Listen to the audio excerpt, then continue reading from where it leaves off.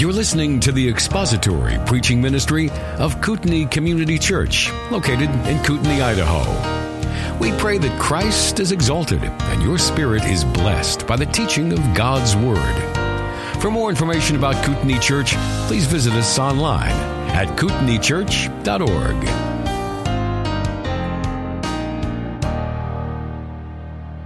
In our study of Hebrews 11, and specifically the life of Abraham as a role model for the faithful and as an example of faith, we come now to one of the most intriguing, the most stunning, the most incredible examples from the life of Abraham, and that is his offering of his son Isaac as his willingness to offer his son Isaac as a sacrifice. We read that in Hebrews chapter 11, beginning in verse 17. By faith Abraham, when he was tested, offered up Isaac, and he who had received the promises was offering up his only begotten son. It was he to whom it was said, "In Isaac your descendants shall be called." He considered that God is able to raise people even from the dead, from which also he received him back as a type. Now that event in Genesis, which we're going to be turning back here in a moment in Genesis 22, that event is a high watermark in Abraham's life in terms of the demonstration of his faith. It is mentioned in James chapter 2, and it is mentioned here in both contexts. The authors of those passages are trying to show that in offering his son Isaac, this was the ultimate demonstration of Abraham's faith. Truly, no list of examples of faithful men and faithfulness and demonstrations of faith would be complete without this. Because even though it occurs early in the biblical record, all the way back in Genesis chapter 22, almost 4,000 years ago, even though it occurs all the way back there, it is difficult to think of another episode in the life of anyone since that point that demonstrates that kind of faith. It is truly a mountaintop example in more ways than one, figuratively, because it is really as I said, the high water mark of Abraham's faith. But second, it's a mountaintop experience in the sense it was on a mountaintop that he offered Isaac. So in more ways than one, this is the height of faithfulness. It is the height of an example of faith in the life of Abraham. And we've observed a pattern in these verses in Hebrews chapter 11, beginning in verse 8 and coming all the way down through the end of verse 19, a pattern where the author is focusing on two aspects of the Abrahamic covenant and the promises that were given to Abraham, the promise of a land and the promise of a son. Those are the two things that he has been focusing on as really the center around which the examples of Abraham can be grouped, the son and the land. In verses 8 to 10, Abraham believed God and he arrived in a promised land. And you'll notice the pattern is that the author focuses on the land promise, then the son promise, then the land promise, and then the son promise. So he alternates back and forth between these two things. In verses 8 through 10, Abraham believed and he arrived in a promised land. In verses 11 to 12, Sarah believes and she receives a promised son.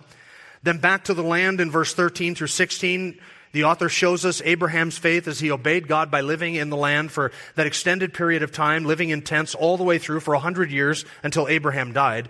And now we're back in verse 17 with the promise of the son. Abraham shows his faith in being willing to offer his son Isaac as a sacrifice. So not only is there a pattern there, land, son, but with each of these examples that the author gives us, the intensity of it is escalated. Right? It's Abraham believed the Lord that he was going to be given a land. And so Abraham moved from one location to another. That is an example of faith. Abraham demonstrated his faith in obeying the Lord. But listen, people move from one location to another location all the time in hopes of improving their condition. So that is faith, but it's not the best example of faith. It's not the ultimate example of faith. It's not the peak of it. But it is escalated a little bit with the promise of a son, because both Abraham and Sarah had to believe God for a son. And it's one thing to believe God that he'll give you land. It's another thing to believe God that he will give you a son when your whole history with your wife is one of where she has been barren. And then the Lord waits until after she has passed the point of childbearing. The Lord could have fulfilled that promise when Sarah was when things were happening where Sarah could have had a child, but when she's past the point of childbearing, then you're trusting God for almost overcoming two hurdles, as it were.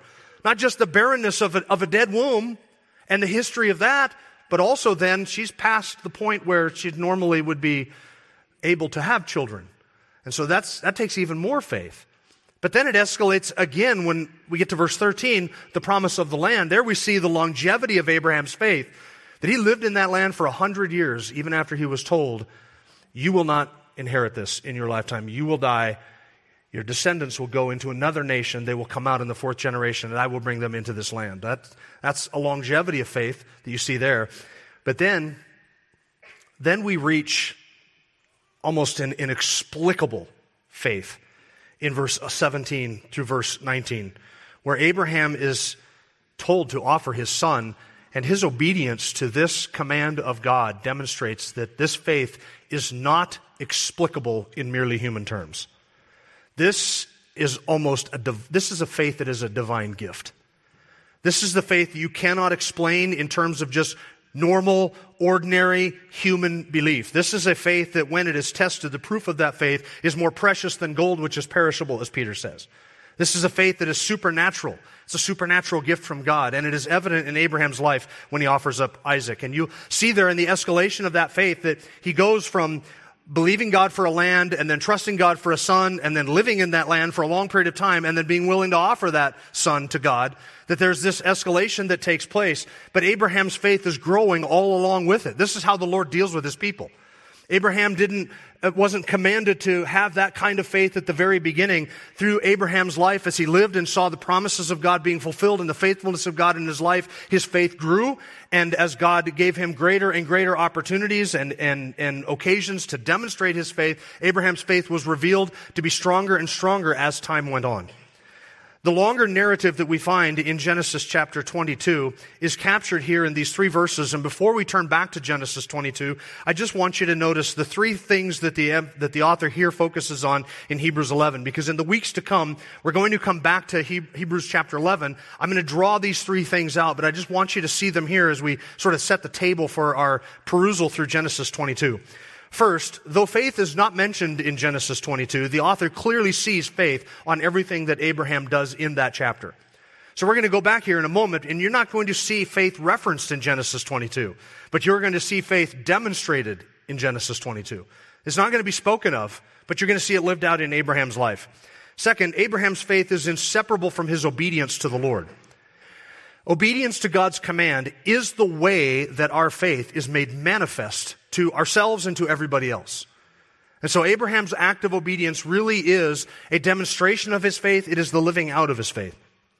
And third, Abraham's faith had a specific object, namely a God who raises the dead. Look at verse 19 in Hebrews 11. He considered that God is able to raise people even from the dead, from which also he received him back as a type.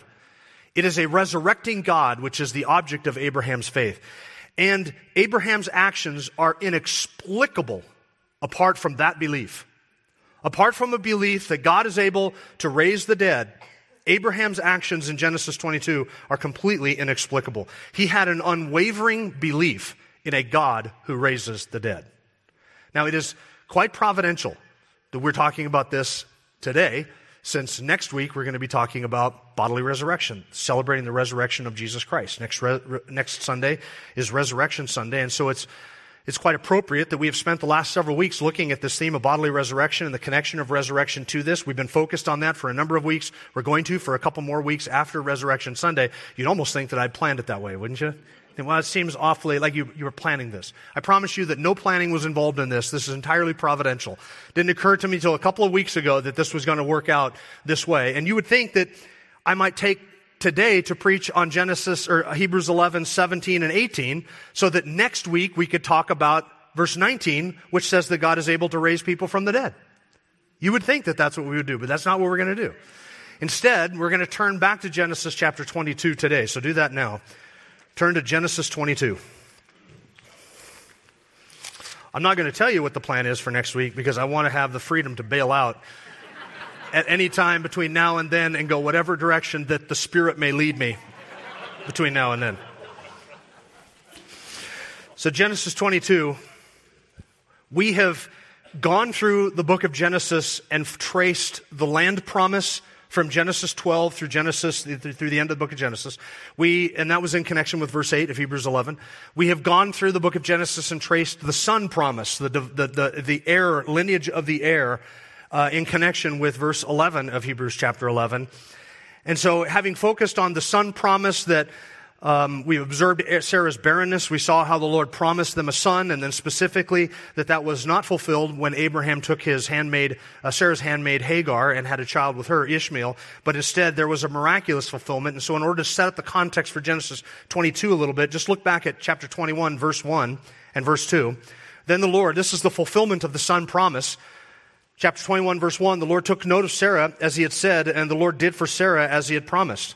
So Sarah conceived and bore a son to Abraham in his old age at the appointed time of which God had spoken to him.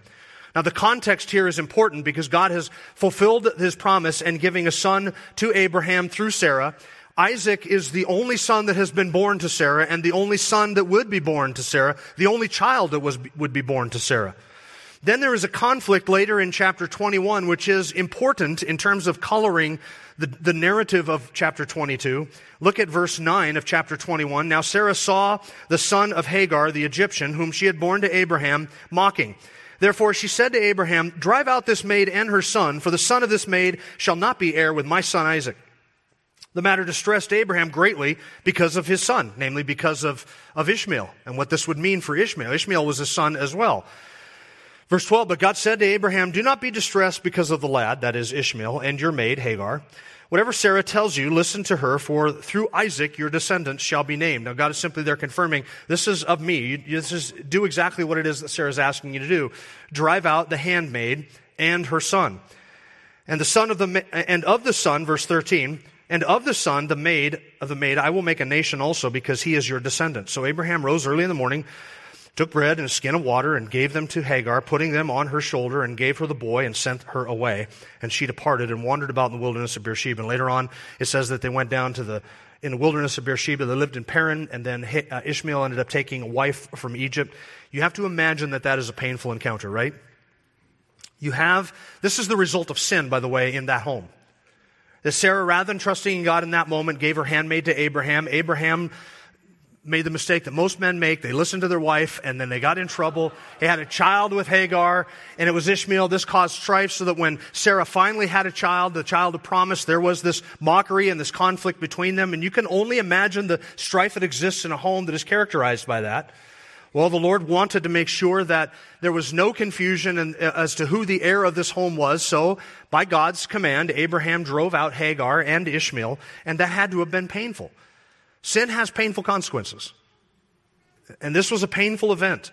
The boy settled outside of Beersheba, where Abraham was, somewhere away from him. We can only presume that Abraham would have had little, if not no contact with Ishmael and Hagar after that event.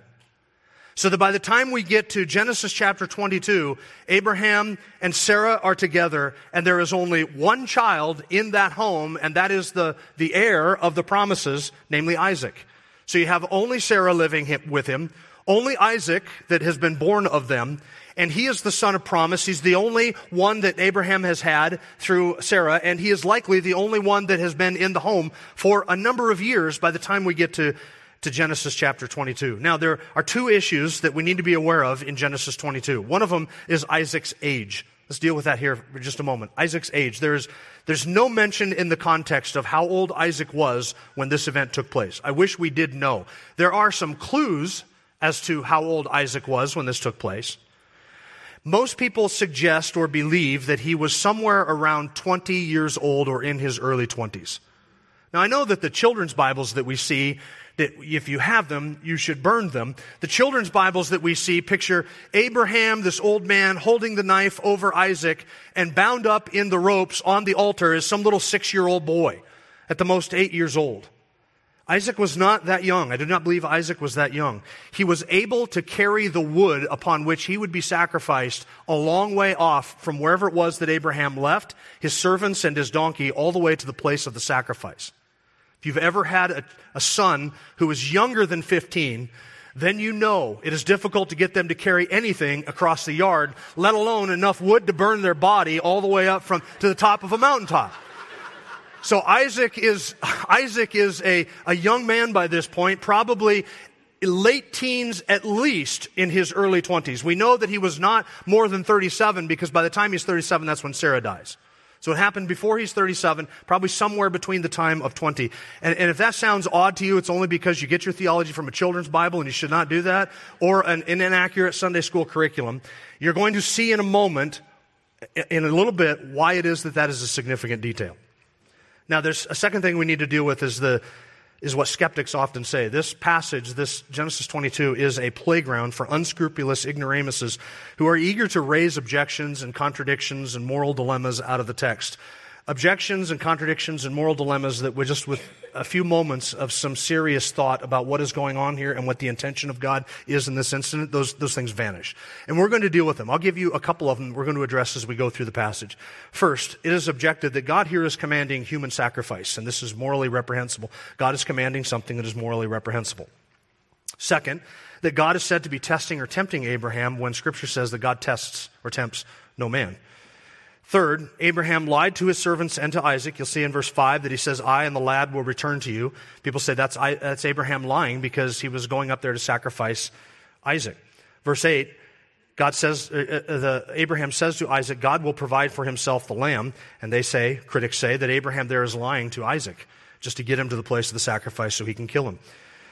And fourth, that it is objected in verse 12 that God didn't know the state of Abraham's faith, since the angel of the Lord says, for now I know that you fear God, since you have not withheld your only son from me.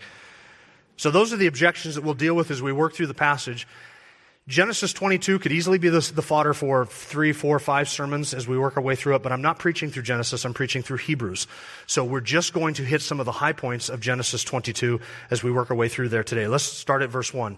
Now it came about after these things that God tested Abraham and said to him, Abraham, and he said, here I am. He said, take now your son, your only son, whom you love, Isaac, and go to the land of Moriah and offer him there as a burnt offering on one of the mountains of which I will tell you. Now you'll notice in verse 1 that it does say that God tested Abraham. The King James translates that God tempted Abraham.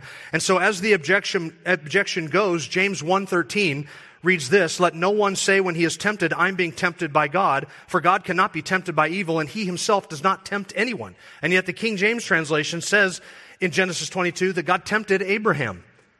So is God tempting Abraham, Genesis 22, or does God not tempt Abraham, James chapter 1? The answer to that is what you mean by the word tempt. The word that is used here, translated tempted by the King James and tested in the NASB, is a word that means to test or to prove something. In James 1:13, when it says that God tempts no man, what we mean by that is that God does not put forth a temptation with the intention of luring men into sin. God is not trying to trick men into sin. He is not the tempter in that sense. But Scripture does not promise us that God will not test our faith. If you think that God is above or that he is unwilling to test your faith, that is not a biblical concept. God does test our faith. The purpose of the test is to demonstrate to us the genuineness of our faith and to other people who watch it. The purpose of the test is also to demonstrate the falsity of our faith. If we are believing the wrong thing, and you see this happen all the time when people say, yeah, I used to be a Christian, I used to go to church, and I believe the Lord, I worship the Lord, and then my child got sick and died, and I abandoned that. Well, that test of faith only revealed that was not true faith to begin with. So God does test faith in the sense of revealing the genuineness of the faith. That's what Peter's talking about in 1 Peter chapter 1 when he says that proof of that faith is more precious than gold which is tried by fire. When you persevere through the trial, you get to the other side of it and you say, my faith stood the test. That is a precious commodity. Because then you look at the faith and you say it's genuine. If this were a fake faith, I would have abandoned it a long time ago. So there is a test that is going on here of Abraham's faith, and that test ends up revealing to Abraham the genuineness of his faith, and to us, because we're the beneficiaries of this test. A second objection that we should deal with is the fact that he is called in verse 2, your son, your only son, whom you love, Isaac. Do you notice that? The reference to Isaac being his only son is mentioned also in verse 12 and in verse 16. And the critic will say, but Abraham had more than one son at this point, didn't he? He had Ishmael. So why does he call Isaac Abraham's only son? Did the angel of the Lord not know about Ishmael? Had he forgotten about Ishmael? What is the point of that? The point of that is to reference, to call to Abraham's mind the fact that Isaac is his only son of the promise. He has no other one to give.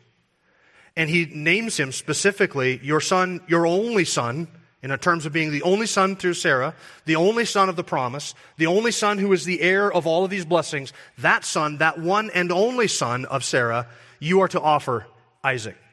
whom you love. At issue is whether or not Abraham would offer his only child of promise. And the Hebrew author captures this, and did you catch it when we read it a few moments ago? The Hebrew author captures this when he describes Isaac as his only begotten son. The author there in Hebrews 11 is trying to capture something, and that is one of the meanings of begotten. It does not just mean to beget in the sense of to procreate, but begotten, monogenes, is the word that means unique. And it is translated in Scripture as unique, and oftentimes should be, and that's the sense in which it is used in Hebrews chapter 11. Isaac was not his only son, he was his only unique son, the special son of promise. And that is the idea there by calling him his only son. He said, verse 2, take now your son, your only son, whom you love, Isaac, and go to the land of Moriah and offer him there as a burnt offering on one of the mountains of which I will tell you. Abraham, take your son, not an animal, your son, your only son, not Ishmael, but Isaac. And which son? The son whom you love. He's recalling all of his familial affections there. And the son whose name is Isaac. The Lord refers to him, the angel of the Lord here refers to him in 4 different ways. Your son, your only son, the one you love, Isaac. Just narrowing it down, right? Just your son. No confusion about which one we're talking about. Your only son, the unique one. The one you love. Oh, Isaac, that's the one. The one named Isaac. Laughter is his word, is the name. Every reference to Isaac just would have to be pulling on Abraham's heart. And he is to offer him as a burnt offering, not just as a normal sacrifice, but as a burnt offering. And I think this is significant. And I'm going to tell you why here, just in case I forget this in a couple of weeks. Abraham could have been commanded to just offer Isaac as a sacrifice, to kill him and to slaughter him and do nothing with the corpse, bury the corpse. But he's commanded to offer him as a burnt offering, which means that he was to kill his son and then burn the corpse. Why is that significant? Abraham obeyed because he believed in a God who does what? Raises the dead. This is significant because Abraham believed in a God not just who is able to resuscitate dead bodies, but a God who is able to reconstitute dead bodies. That's the resurrection.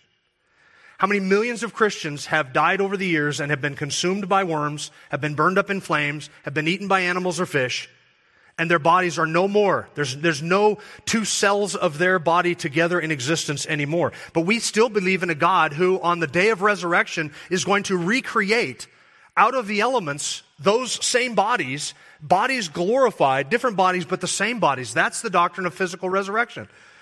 Abraham could have thought, if he was just asked to sacrifice Isaac, he could have thought, okay, I believe in a God who can give life to a dead corpse, but do you believe in a God who can reconstitute a dead body out of nothing after it has been consumed by flames? That's the biblical doctrine of resurrection. So he was not just to go off and to murder Isaac, but he was to offer him as a sacrifice. And the idea behind a sacrifice and a burnt offering would have made Abraham realize that this was to be an act of worship. And later on, he describes it as an act of worship. The lad and I are going to go over yonder and we are going to worship and then we will return to you. Abraham knew that he's not just called to go out into the middle of a field and sacrifice his son. He was to go out to a mountaintop and there, in an act of worship with all the sobriety and the giving of himself and his son to Yahweh, this was intended to be an act of worship from the heart in doing what he was doing. It's not just go kill your son for me. It is offered him up to me in worship as a gift to me. That's what the command was for. So here's where the objection that God is simply commanding human sacrifice is raised and where it falls short. Abraham knew that what he was being asked to do was not a murder. He knew that murder was contrary to the nature of God. He knew that human sacrifice was contrary to the law of God and to the law that was written on his heart. And even though he was given no reason for doing this other than just do this because God had commanded him to do it, Abraham could have rest assured that God was not asking him to do anything which was in that moment a violation of his law. God can command or cause the death of anyone for any reason. God can never be charged with murder because since he is the giver of life, he also can take life at any time for any reason, and whatever reason God has for that is automatically justified since it comes from his holy and just nature. You can never charge God with murdering anyone. If I die in a car accident on my way home this afternoon, God is the one who takes my life, but you cannot charge him with doing any wrong or murdering. He gave me my life, and if he takes my life from me, he has done me no wrong. He has done nothing immoral. So God can therefore command the taking of somebody else's life for whatever reason or purpose he might have, which is morally justified. And in God doing it, it is therefore morally justified. It's not an act of human sacrifice, and it's not an act of murder. And God, if he does not reveal the reasons behind his command to do that, he is no less just or no less justified than if he did reveal his commands behind doing that. So it's not an act of human sacrifice at all. In fact, you're going to see it has a picture or an intention that goes far beyond what we see unfolding in the text of Genesis chapter 22. God had no intention to let Abraham go through with it. And therefore, though he is commanded to sacrifice his son as a burnt offering, it is not a command for human sacrifice, since Abraham was not going to go through with it and the Lord was going to stop him from going through with it. Look at verse 3. So Abraham rose early in the morning and saddled his donkey and took 2 of his young men with him and Isaac his son, and he split wood for the burnt offering and arose and went to the place of which God had told him. And the third day Abraham raised his eyes and saw the place from a distance. This is one of the passages that I think would be a whole sermon. Abraham rose early in the morning. Notice that his obedience was not delayed. Abraham didn't say, I've checked the calendar, May looks really good for me. April, March, February, not good. Probably 6 months from now, I think I can get around to doing that. The weather will be more agreeable to traveling at that time. I've got to make preparations. I got a lot of work for Isaac to do before we do this, Lord. No, the next day, and we don't know if Abraham was spoken to in the middle of the night in a dream or if it was the previous day, but on the next consecutive day, the next morning, he rose up, saddled his donkey, took 2 of his young men with him and Isaac his son, got it all together, with all of the intention, with all of that was necessary to make preparations for it. Verse 3 says, he split the wood for the burnt offering, arose and went to the place that God had told him. He left that next morning. Immediate obedience. He made preparations for this sacrifice, and it was a 3-day journey, and I don't think that the reference to the 3 days is insignificant there, and I draw this because of Hebrews chapter 11. Remember, it says in Hebrews chapter 11, by faith, Abraham, when he was tested, offered up Isaac. Did Abraham really offer him up? Abraham didn't really offer him up, did he? So what is the author of Hebrews saying when he says that Abraham actually offered up Isaac? He didn't actually kill him. I hate to spoil the ending for you, but that's not how this is going to work out in Genesis 22. He didn't actually offer him up. What is the author saying? How did Abraham offer him up?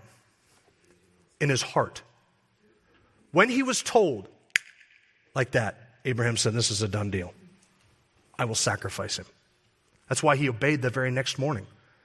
Before Abraham left Beersheba where he was at, in his mind, in his heart, the offering was as good as done. He had already turned Isaac over to the Lord. He believed in the God who raised the dead, and he was willing to offer him up. That sacrifice took place in Abraham's heart, in his intentions, in his mind, in his spirit, in his act of obedience when he left.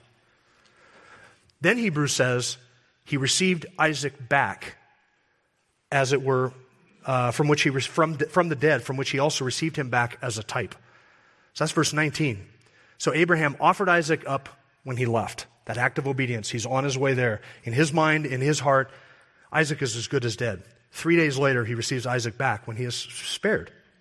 There's a reference to 3 days. Do you see the parallelism that's being drawn out here? Then Isaac is going to be offered, and 3 days later, Abraham's going to receive him back, as it were, from the dead, almost as a parable, as a symbol or a type. It was a 3-day journey to the land of Moriah, and the land of Moriah is the land that was made. Moriah was the land around Jerusalem, in the mountains around Jerusalem. Mount Calvary, the Mount of Olives, Mount Zion, all these little mountain tops that are around the city of Jerusalem. That's where Moriah is at. 2 Chronicles 3 verse 1 says that Solomon built his temple there on the mount that is called Moriah. So later on, in the days of Solomon, the temple where all the animal sacrifices would be made was built right on the place where Abraham offered up Isaac. So you have sacrifice going on here, substitution taking place. And Abraham had plenty of time to think about this, to turn back on it for those 3 days, but he did not. And one wonders if Sarah was privy to all of this. Has that entered your mind yet? Did she know what was going on? Where are you going? You're making haste to get out of here. Does the lad and I and a couple of our servants wood for an offering? We're going off to Mount Moriah, and there we're going to worship. Did Abraham tell Sarah what was going on? Did he tell her what his intention was? There's no record of that in the text. We have to wonder whether she was on board, whether she found out about it, whether this was all told to her after Abraham got back. You went to do what? I mean, I'm glad it worked out this way. But your intention was what?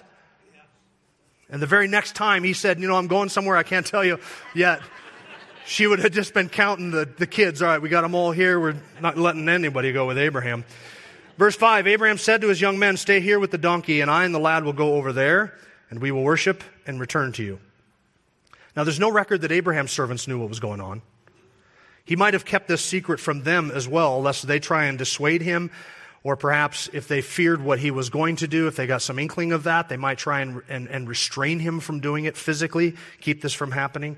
He knew he was making up an offering, and so it was going to be an act of worship. And this is another objection that people raise. They say Abraham here lied to his servants. I don't think he lied to his servants at all. He was expressing his faith. This is exactly what he was going to do. He was going to go up and worship, and he believed. He believed in his heart that even if he killed Isaac, he would be bringing that boy back with him because God would raise him from the dead. Why? That was the child of promise, and God has to keep his word. So he believed that even if he killed Isaac, God would raise him from the dead, and me and the lad, we will return back. We will come back here. Verse 6, Abraham took the wood of the burnt offering and laid it on Isaac his son, and took in his hand the fire and the knife. So the two of them walked on together. Notice that Isaac carries the wood upon which he will be sacrificed on his back to the place of the offering, which is the city of Jerusalem. See the parallelism there with the Lord Jesus Christ? This whole narrative is dripping as a prophetic type, a prophetic foreshadowing of what the Lord Jesus Christ was going to do in more ways than one. This is why Isaac is a strong and able man. He was able to make the long trek to that place carrying enough wood on his back to build an altar and to consume his body. Nothing about this is easy for Abraham, especially in light of verse 7. Isaac spoke to Abraham, his father, and said, my father. And he said, here I am, my son. Notice the loving language, right? The language of family, the language of love and affection. My father, yes, my son. Verse 7, he said, behold the fire and the wood, but where's the lamb for the burnt offering? Abraham said, God will provide for himself the lamb for the burnt offering, my son. So the two of them walked on together. Did Isaac at this point start to wonder what was going on? My father, yes, my son. Do you ever feel like when you leave home, sometimes you're forgetting something and you feel like it's something important that you're forgetting? Yeah, son, that happens once in a while. I was just going through our burnt offering checklist here, and I noticed that we have the wood, check. We have the fire, check. You're carrying the knife. We got that. I feel like we're missing something for a burnt offering. Where's the lamb? And Abraham says, God will provide the lamb. At that moment, he is convinced that God will provide a substitute, and if God does not provide a substitute, he'll raise his son from the dead. He's not lying to Isaac. As you're going to see in a moment, God does provide the lamb. Stop and think carefully about the details of what we're watching. Verse 9, then he came to the place of which God had told him, and Abraham built the altar there and arranged the wood and bound his son Isaac and laid him on the altar on top of the wood. Abraham arrived there, and when he arrived, there was no animal there waiting for him.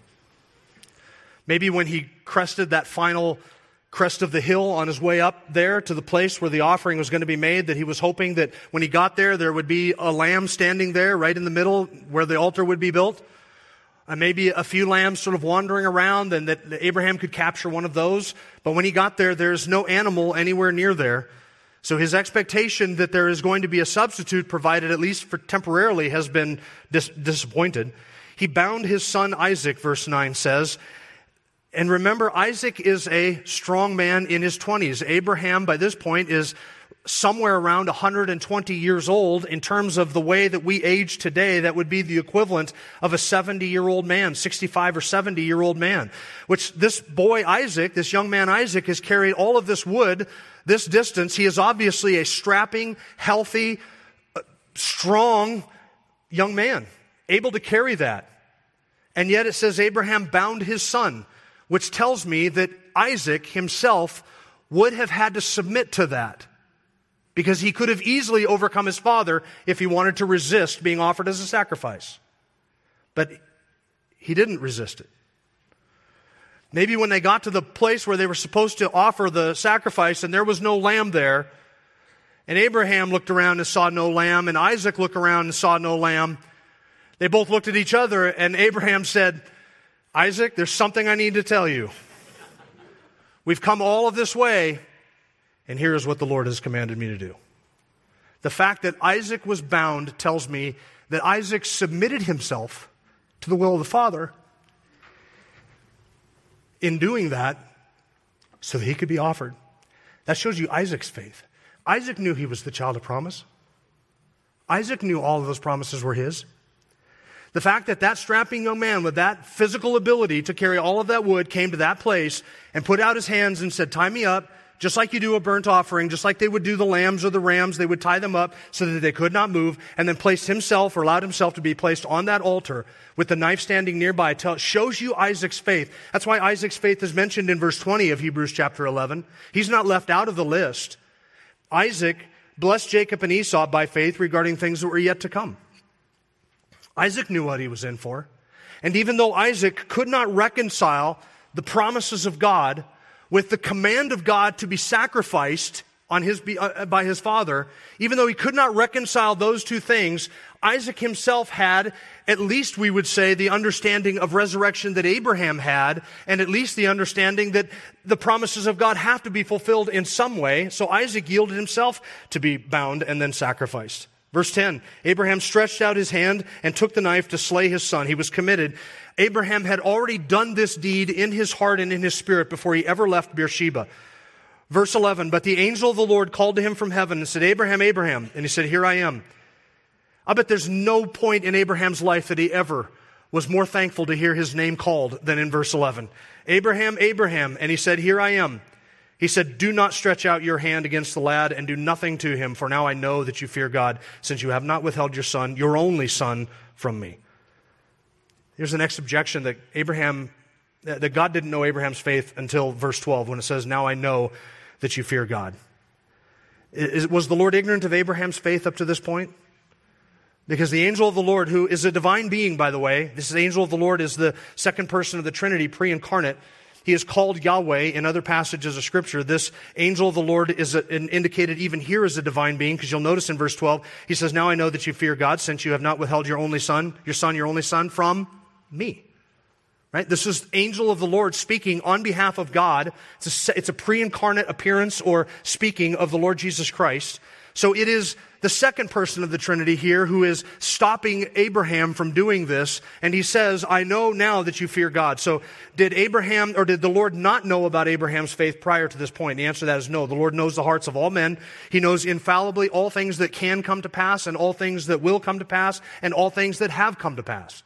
There's nothing that can be known which God himself does not know and does not know perfectly, because God learns nothing. He is omniscient. So he knows full well the scope and the depth and the reality of Abraham's faith, because back in chapter 15, verse 6, it says that Abraham believed the Lord and the Lord credited him with righteousness. So the Lord already has seen his faith. He already knows his faith. So in what sense then does the angel of the Lord say, now I know that you have faith, since you have not withheld your only son from me, but would be willing to offer him up?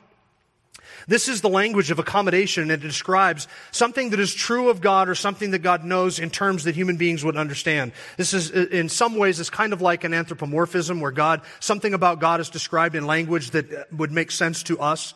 God knows things in two different ways, and Scripture recognizes two different ways of knowing things intellectually and knowing things by experiencing them.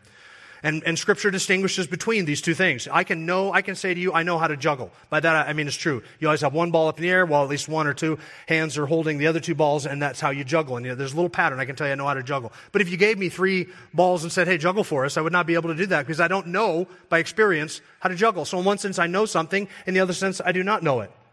Well, God knows perfectly well Abraham's faith and the reality of it.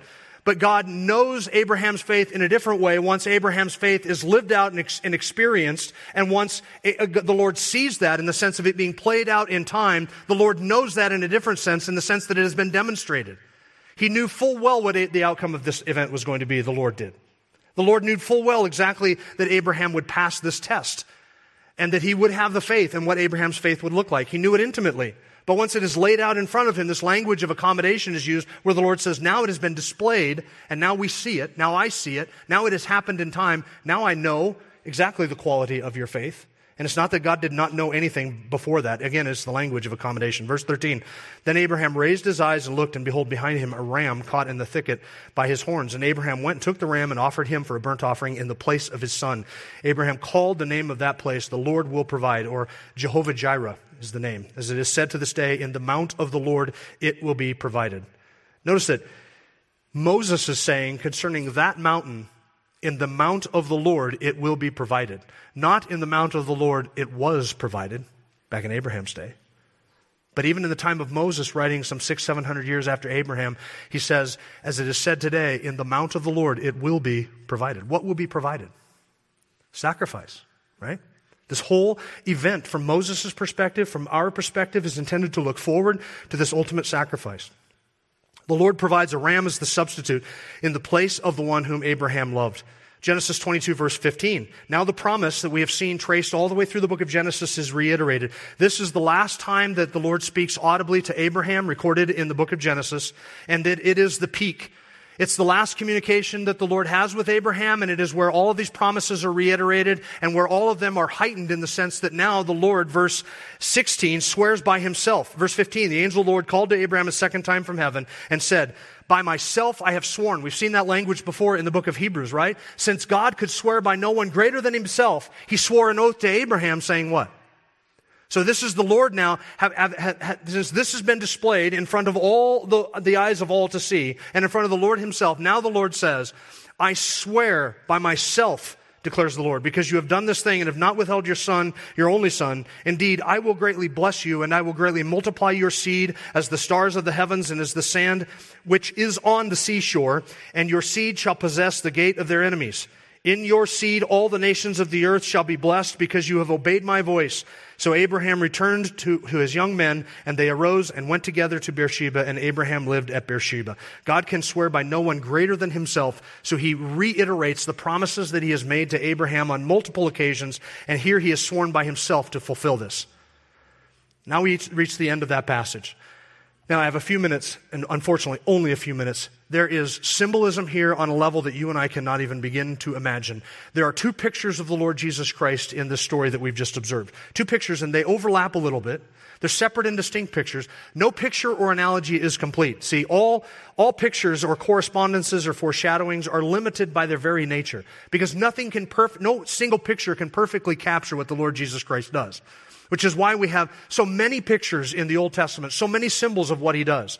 He is the light to the world. He is the animal sacrifice. He is the high priest. He is the offering itself. He is the grain offering. He is the incense offering. He's all of these things. All of these things are small and indistinct pictures of the work of the Lord Jesus Christ. Well, there are two of them at play here in this passage. The first is the picture of the Father sacrificing the Son. In this picture, Abraham pictures or portrays God the Father, who plans the sacrifice of his son, prepares the way for it, gathers the materials for it, and as time goes on, he goes to the appropriate place. And the place, of course, is the city of Jerusalem on one of the mountains there, very possibly the very place where all the animal sacrifices in Solomon's temple years later would be offered. Isaac is the son who gives himself to do the will of the Father, submitting himself to the Father's will as the sacrifice, willingly. The Father loves the Son, has committed all things into the hands of the Son, and the Son loves the Father and has submitted himself to the Father's will, and the Son, in keeping with the Father's will, comes to the very place of the offering, carries the wood for the sacrifice on his own shoulders, right up to the place where the offering is to be offered, and there yields himself to the will of the Father, no man taking his life from him, but laying it down on his own accord. This is what Isaac is doing. Does all of that language sound familiar? It's because this is all the language that Jesus uses to describe his own sacrifice. And the answer to the skeptics as to why such a hideous demonstration in the Old Testament, the answer is because, number one, God had no intention of going through with it. His intention was to put in the physical realm a picture of what he himself was going to do when the Lord Jesus Christ would submit to the will of the Father, take flesh upon himself, and die in the stead of sinful humanity.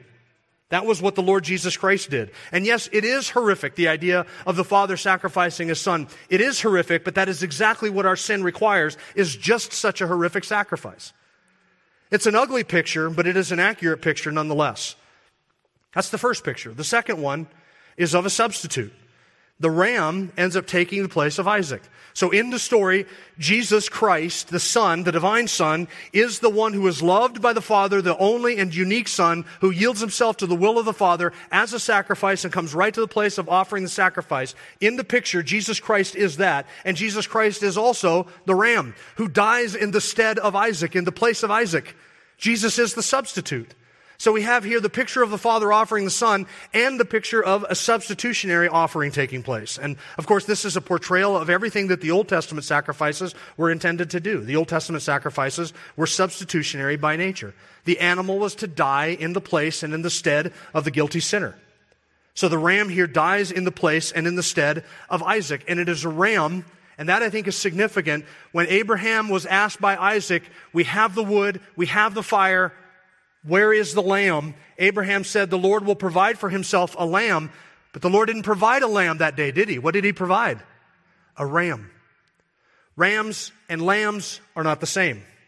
The Lord provided a ram. Why a ram? Because ultimately the lamb who would be offered on a mountaintop in Jerusalem was still about 2,000 years away, and the Lord would provide a lamb who would take away the sins of the world. But that day, the lamb was not provided. The lamb would come later. Abraham said the Lord will provide a lamb. Absolutely true statement. The Lord did provide a lamb. Eventually. That day, he provided another substitute, a ram, but ultimately a lamb who would take away the sins of the world would die in Isaac's place. Christ is our substitute. 1 Peter 2:21. For you have been called for this purpose, since Christ also suffered for you. He himself bore our sins in his own body on the cross. We read at the beginning of the service, Isaiah 53, yet like a lamb that is led to the slaughter and like a sheep that is silent before his shearers, the Lord is pleased to crush him, putting him to grief. Verse 12 of Isaiah 53, therefore I will allot him a portion with the great, and he will divide the booty with the strong, because he poured out himself to death. And he was numbered with the transgressors, yet he himself bore the sin of many and interceded for the transgressors. That is the ultimate fulfillment of the lamb that the Lord will provide. You see, Moses, in describing this event in Genesis 22, looks back upon it and it says, it is said to this day, in the mount of the Lord, it will be provided. Why? Because ultimately Moses himself was looking forward to that day when a lamb would be provided in the mount of the Lord. Still 1,500 years off from the time of Moses, but the Lord provided a lamb. In Isaiah 53, when it says he himself bore the sin of many and interceded for the transgressors, friends, you and I are the transgressors. We have sinned and we have violated God's law. Our lying, our stealing, our blasphemy, our lusting, our fornicating, our gossip, our slander, our covetousness, all of that deserves God's justice. We are the ones who should be under the dagger of divine judgment. We are the ones who deserve to die. We are the ones who deserve eternal punishment for our sin. If the Lord were to count up our sins, it would be more than we could count. He knows them all, every last one of them, every thought, every word, every deed left undone, every iniquity, every transgression of his law. The Lord knows it all. And if the Lord were to mark or to count iniquities, the psalmist says, who could stand? Who could stand before a holy God and give an account for all of his sins? And it's not just the fact that we have sinned and what we have done to sin, it is the one against whom we have sinned. He's the holy and high and omnipotent and benevolent King of heaven, who has done nothing but lavish our lives and us with his grace. And yet we have transgressed against his law. And if we are to have all of our iniquities counted and all of our iniquities marked against us, who could stand before such a holy God? Only one person could ever stand before such a holy God and to offer a sacrifice to pay the price for all of that sin, and that's the perfect, spotless, blameless, sinless Lamb of God, the Lord Jesus Christ, who was the angel of the Lord who spoke to Abraham in that day and said, do not sacrifice your son, don't lay a hand on him. The Lord will provide a lamb. And the Lord did provide the lamb, and that lamb is the Lord Jesus Christ, who laid down his life, died on a cross, having lived a perfect life. He died a perfect death, died on a cross for us to take the punishment that you and I deserve. And then 3 days later, he rose again from the grave, victorious and triumphant. The evidence that his sacrifice and his offering on our behalf was accepted by the Father, and that it has atoned for the sins of any and all who will trust in him. And God calls you this day, if you have never before trusted Christ, God calls you this day to turn from your sin and to repent of your sin and to believe upon the Lord Jesus Christ. He is the sacrifice who demands your faith, your trust, your obedience, and your repentance, because he was offered on behalf of any and all who will come to him. All sin will be punished, either on the head of the sinner or on the head of the substitute. You choose.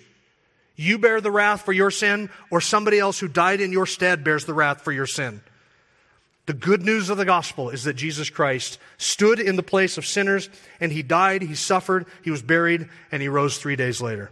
And his payment is sufficient, and he calls you this day to trust in him. Christian, as one who has trusted in the Lord Jesus Christ, you can see here unfolding in Genesis 22, that's the gospel.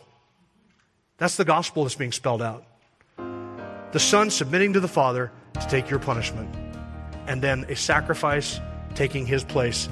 In that sense, you're Isaac. You're the one who deserved the judgment. You're the one who deserved the death, and another was substituted and took your death on your behalf. We give God praise and glory for that, do we not?